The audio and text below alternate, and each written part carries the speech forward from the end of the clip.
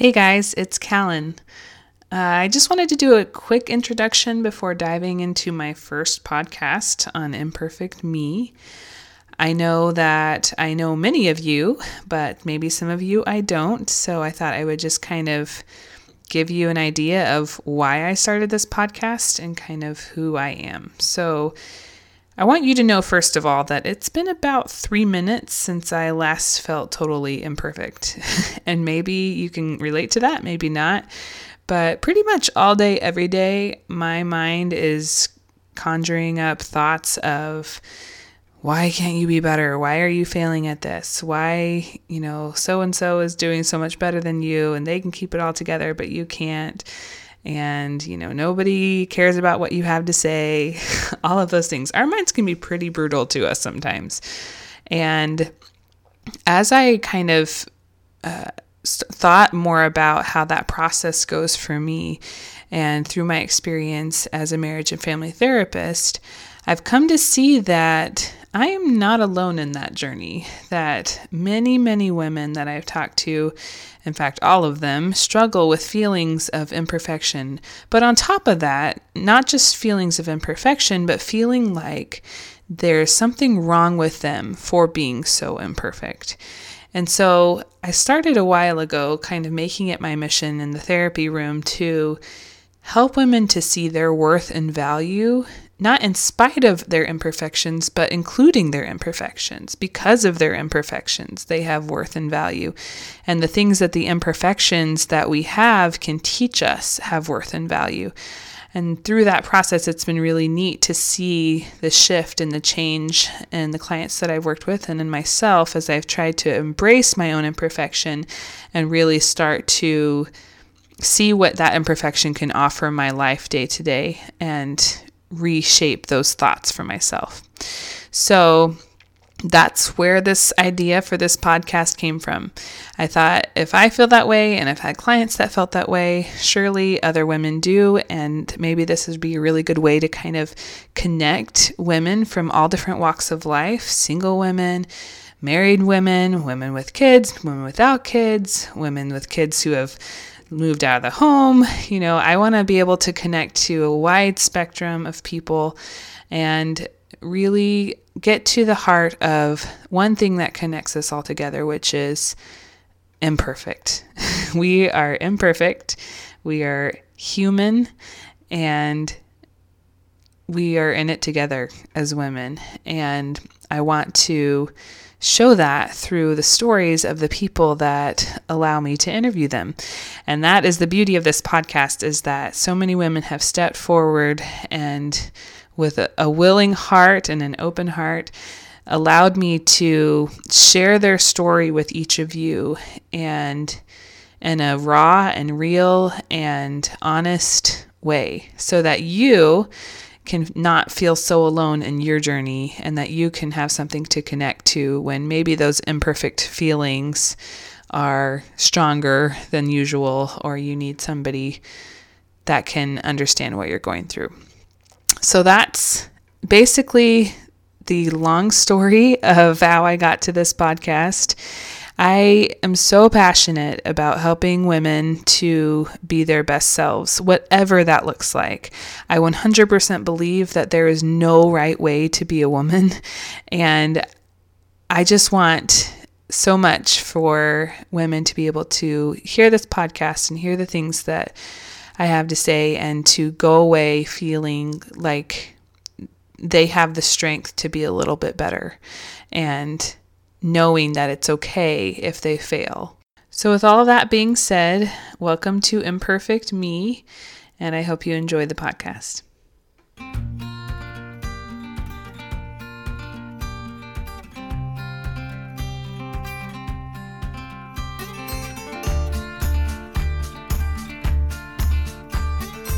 For this first episode of Imperfect Me, we have an amazing woman, and I'm so excited to share her with all of you. Mandy and I go way back. We knew each other in high school and have since been Facebook friends and kind of kept in touch with each other. And she volunteered to be my first podcast, which is so nice of her. And I'm so grateful to her for that.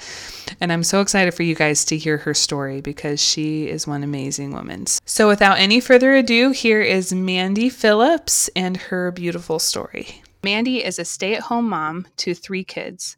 Lily is 6, Jack is 3, and Harper is 2 months old.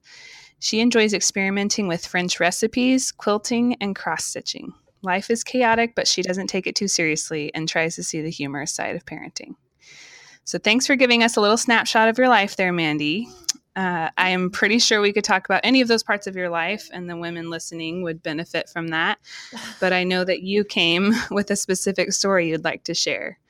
So are you ready to tell us about it? Sure. I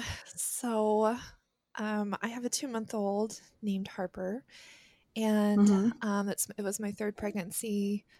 Everything had felt normal, had been normal. I'd had morning sickness, just your average pregnancy. And then I went in for my 20-week ultrasound, and my husband didn't come with me because he works a very demanding job, and he had been to previous 20-week ultrasounds, and it was kind of like, oh, that's cool, but I've seen it before. So Right. he wasn't with me.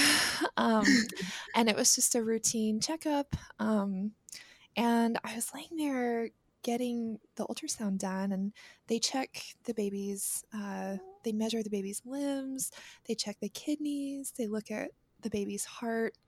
And my ultrasound tech kept going over her heartbeat, and they usually record it and they give you a little printout. It's kind of cute. Anyway, she kept going over the baby's heart, and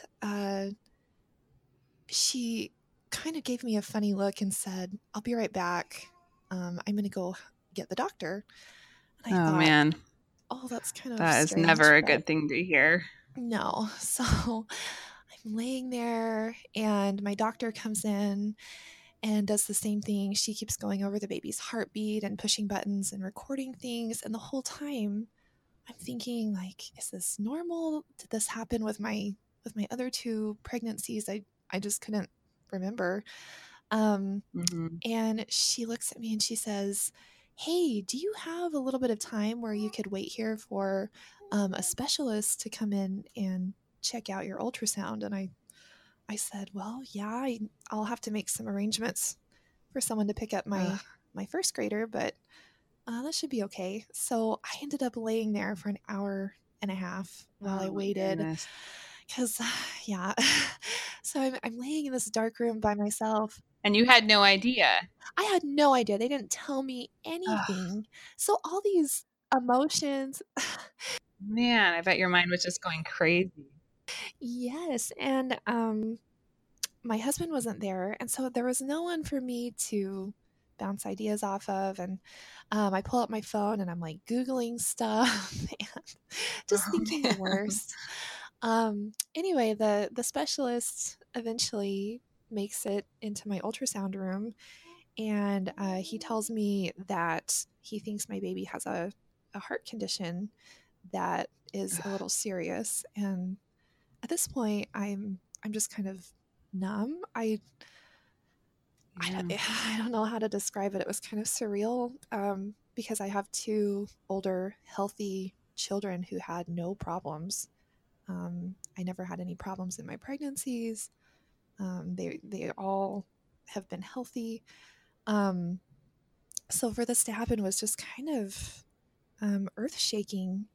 And so he told us that we would need to go in for an echocardiogram. So we ended up going to the Children's Hospital and having more doctors take a look at my baby and do all these tests.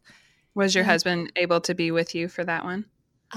No. I ended up going, no, his career is so demanding, and he wanted to be there really bad, and he kind of mourned with me, but it was hard, because he often couldn't get away from work. And anyway, so she was diagnosed with hypoplastic left heart syndrome, which is basically, if you don't know, Um, she had a hole in her heart in a particular spot that was causing part of her left chamber to not grow. And you need your left chamber to oxygenate your blood. And Right. it's a huge part of the heart, and it's very important. Um, and they told us that she would need surgery when she was 2 days old. And of course, I start Googling. You know, Oh, that's so scary. it's so scary, and just the thought of my newborn baby being taken away from me the second she's born. If you've ever given birth, you know that you're just flooded with these attachment hormones, and all you want is that Mhm. baby in your arms. And um, I spent most of the summer. She was diagnosed in May of this year. I spent most of June and July and August. I in a depression. I couldn't text people back. My friends would reach out, and I had no emotional energy left to care about anybody or anything. Even my own two older children, they really learned how to fend for themselves. Mhm. They would just play in the backyard all day. And fortunately, we had really good weather all summer, and they really learned how to entertain themselves. So I guess that was good. But um, Yeah. her diagnosis, it was just so unexpected. And um, I I don't know. There are just so many emotions I couldn't explain and I couldn't target, that I Yeah. look back now and I realize I had really bad depression over it, and I felt sick. Like I felt like it was my fault. I was going over how many prenatal vitamins I had taken. I was thinking like, oh, I Yeah. wasn't eating healthy enough. I love sugar and I love fattening foods, and Who doesn't? who doesn't? I was thinking like, oh, I should have eaten more salad. I should have done this. I should have done that. I should have exercised more. Anyway, so with her diagnosis, I became a high risk pregnancy, and I had to go to special doctors, and I had a lot more appointments than your average pregnancy. And Which is even harder with two kids, trying to match all those appointments. right, so challenging. Yeah, fortunately, we've been really fortunate with a village that said, "Hey, we'll babysit your kids Oh, when you that's need to good. go to doctor's appointments." And so I was usually able to go kid free, which was really nice. Um, but she was born in September, and instead of her being whisked away from me, Mhm. I got to hang on to her. We got to have that skin to skin time, and it was the most beautiful thing. And I loved it with my first two babies, but with her, it was so unexpected because I thought they told me she's going to be taken to the NICU Right. immediately. You won't get to hold her. I did get to hold her because she was born blue, um, but they were able to check her oxygen and do everything. Um, and if you've ever heard of skin to skin time, it's where babies can regulate their body temperature and their heart rate. Being born is like a scary thing, and so when they're placed on their mother's chest and their skins touch, it's extremely beneficial for both mom and baby. And we were able to have that, and I think because I was not expecting to get to have that, and then I got to have it anyway. That just it was extra special, and my bond with her is Yeah, you appreciate it that much more.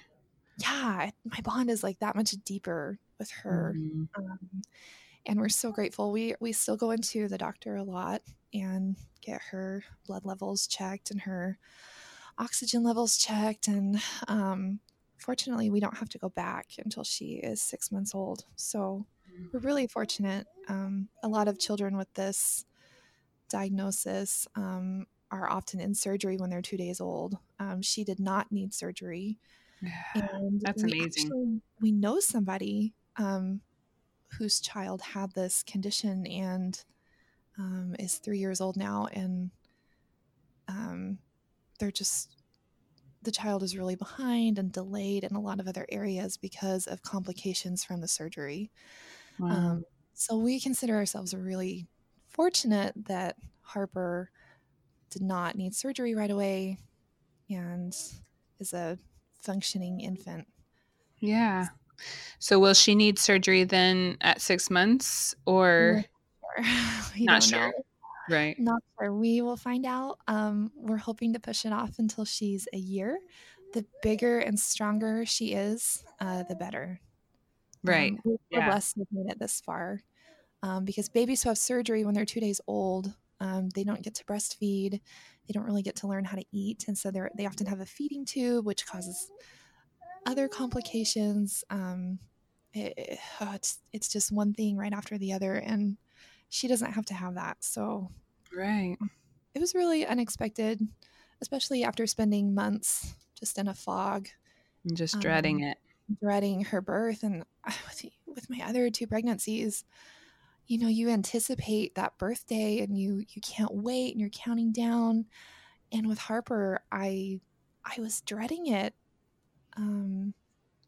which is not a great feeling. And I Yeah. even felt kind of guilty, um, dreading my baby's birth, but it is what it is, and you just have to make the best of it. I Yeah, learned a lot that's of got to be so things. hard to know. Like usually when bad things happen in our lives, they're kind of unexpected. They pop up and it's like, okay, now I just have to cope with this. But to know that everything's fine right now, but in 3 months my whole life is going to change, Mhm. kind of having that expectation of that bad thing coming, I bet was Absolutely. really, really difficult. Yeah. Um, it's made me realize, like, I got over that. Um, I'm not saying everything will turn out fine all the time, but I feel like I weathered through that trial. The next trial that comes at me, I'm going to keep that in mind and think I got through Harper's pregnancy. Right. I can get through this. Yeah. So, So in some ways it changed you by making you feel like you can overcome mm, more in the future. yeah, yeah, for sure. Yeah. I keep making like a mental log of how I felt, and how if I could go back, how I would have changed. I'm glad I went through it, but I wish I would Mhm. have texted friends back because I had people reaching out to me like, "Hey, I haven't heard from you in a while. Let's go get dinner." And I this sounds so lame, but I had like no emotional energy to even see people or Mhm. function like a normal human. I didn't shower a lot.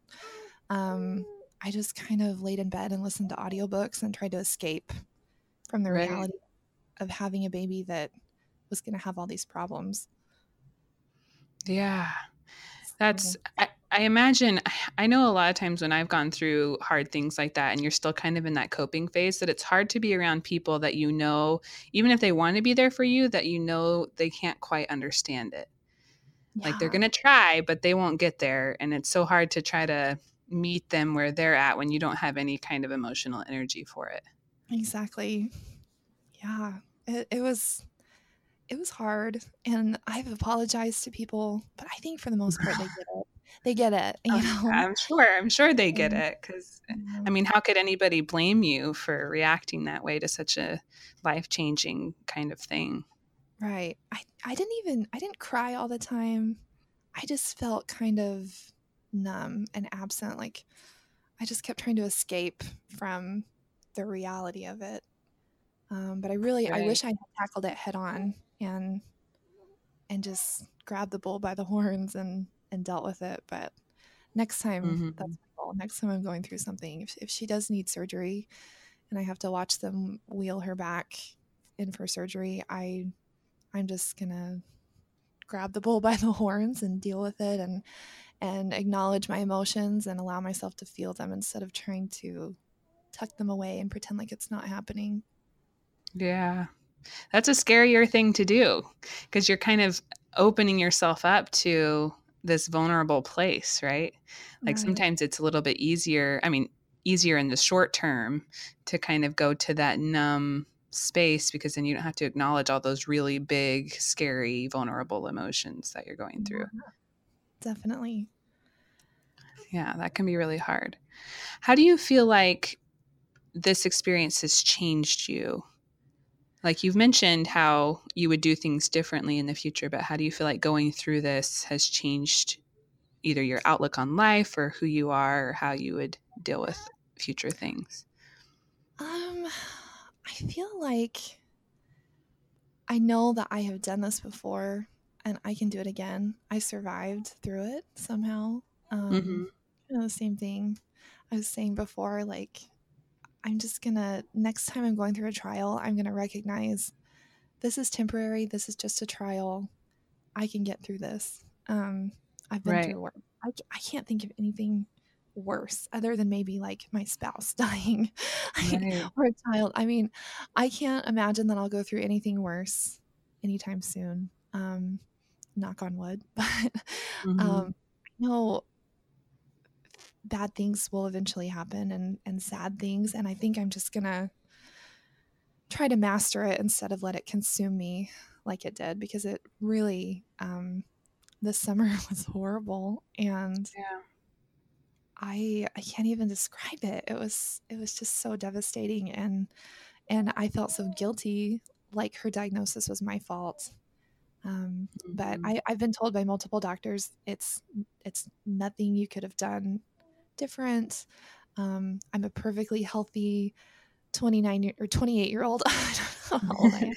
I'm a perfectly healthy 28-year-old, and there is no reason why she should have had this heart defect, but it things just happen, and you just have to get through it. Just Yeah. fake it till you make it, I guess. Just kind of muddle your way through the darkness, and that's not a lot of help, I guess, but it made a huge difference to me. So Yeah. So I know that you said that it was hard for you to kind of reach out to people or even to accept them reaching out to you. Did you feel like at times that you couldn't be honest about really the dark place that you were at inside? yeah, I would have a friend text me and say, "Hey, let's go get dinner this weekend," and I would be like, I don't know if I want to shower for that. I don't know if I can.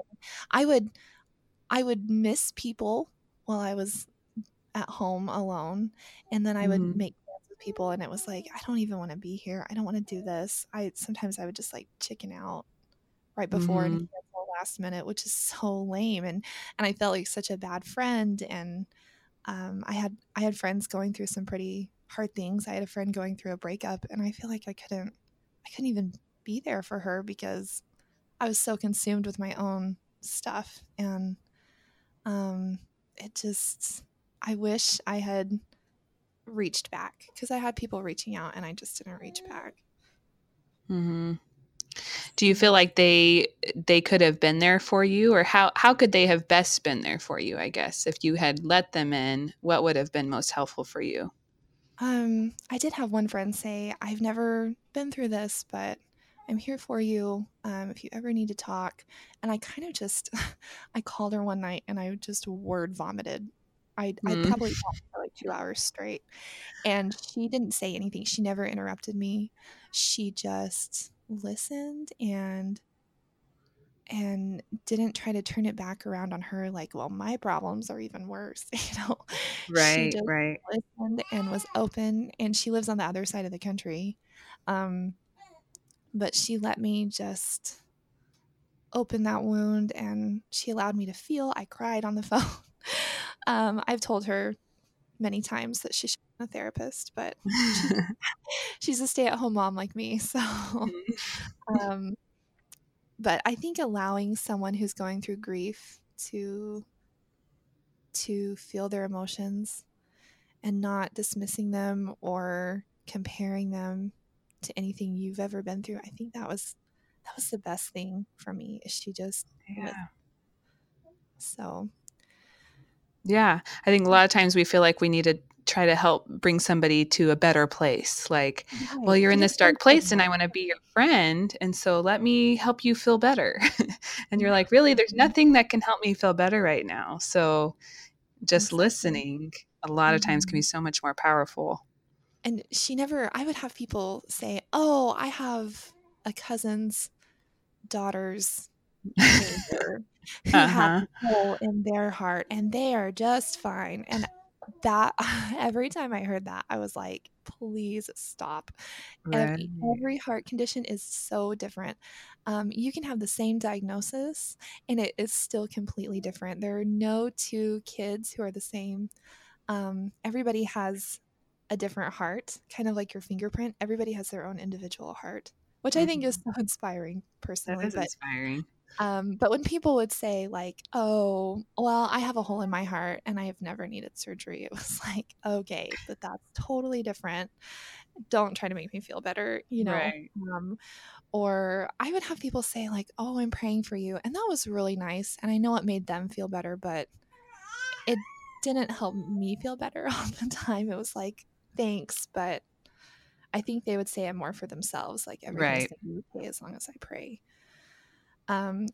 I think fasting and prayers did go a long way because obviously she didn't need surgery. But at the time when people would say that to me, I was like, really?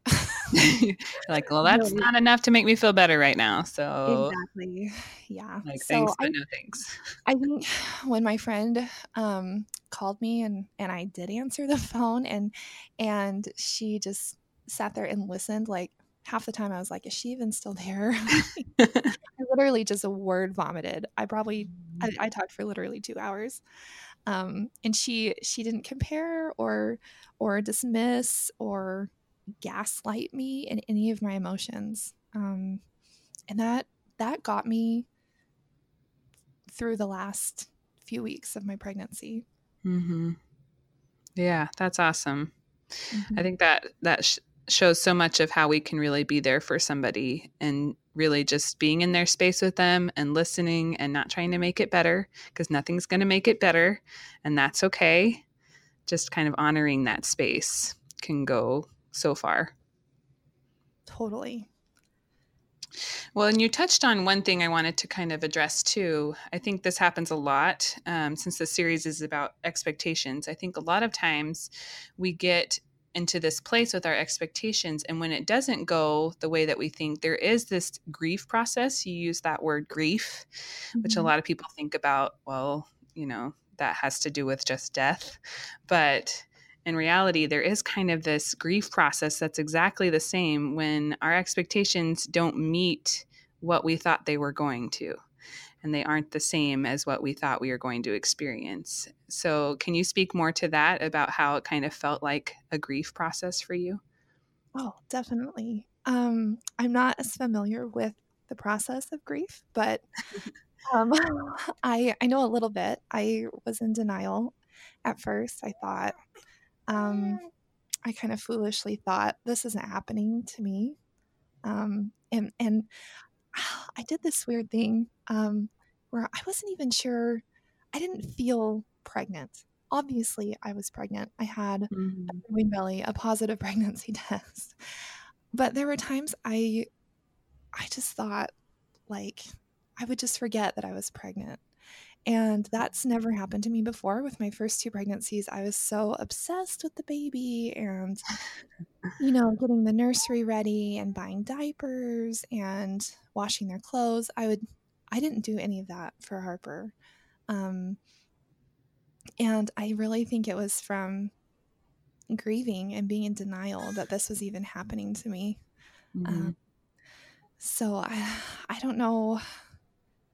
I don't know how I got out of that. I don't know. I don't even know that I got out of it on my own. We didn't even have a name picked out for her. Mm-hmm. We went to the You hospital just with couldn't go there.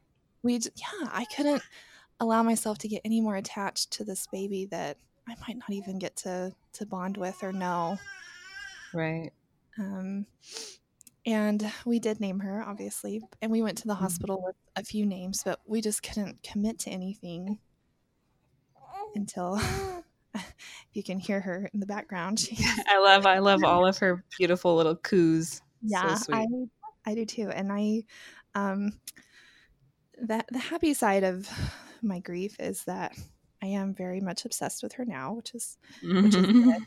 Um, I regularly check up on my like postpartum depression, which I don't seem to have this time. Mm-hmm. But prenatal depression is totally a thing, and they talk about Absolutely. they talk about postpartum depression a lot, but prenatal depression is also extremely common, and a lot of mothers don't recognize it in Mm-hmm. themselves, because it's supposed to be like the happiest time of your life is having babies and having a family, but not for everybody. Yep. And um, yeah, so back to my grieving process. I think denial was the biggest part of my process, and I know there's like there are different steps in the grieving, but I really got stuck on denial. I Mm-hmm. never was angry. I just didn't feel. I just couldn't feel. I didn't even cry. I Yeah, just couldn't feel anything, and I felt really numb, which I think is perfectly normal. People think of depression as absolutely. being like crying all the time or being really upset, but I just didn't feel anything, and that scared me too, um, Mm-hmm. because I'm not used to not feeling happiness or even sadness. Like I wasn't even sad. I just kind of denied it. I just denied everything. Yeah. Yeah. I know when you go through that, when it's a true depression like that and you kind of feel like the numbness, it feels very kind of out of body. I know when I've experienced that, or I've had clients that experience that, it's very much like I logically know that I shouldn't be feeling this way, or that, I should have more emotions than this, or the world is still going without me, but I am just sitting here floating numb, and it feels very different than it felt there's a big disconnect there. Right. I would even, when I did get out and see friends, we would be having a conversation and I would just I just couldn't contribute to it. Like I felt like normally I'm like happy and bubbly and making Mm-hmm. jokes. I I love humor. I love seeing the funny side of things. And I just couldn't. I couldn't make jokes. I didn't even know. There would come to the part of the conversation where I would be expected to speak, and I just kind of froze because I didn't know what to say. I Mm-hmm. didn't feel like being funny or happy or talking about good news. I just kind of wanted to go back home and go to bed. Um, Right. and I'm really glad I'm out of that right now. I didn't realize how bad it felt. I'm not saying all depression ends, but with prenatal depression, I'm obviously not pregnant anymore. But um, I kind of woke up when she was born and didn't need surgery. Yeah. Yeah, I think it's really important to realize that a lot of times we don't know until after the fact how bad it was.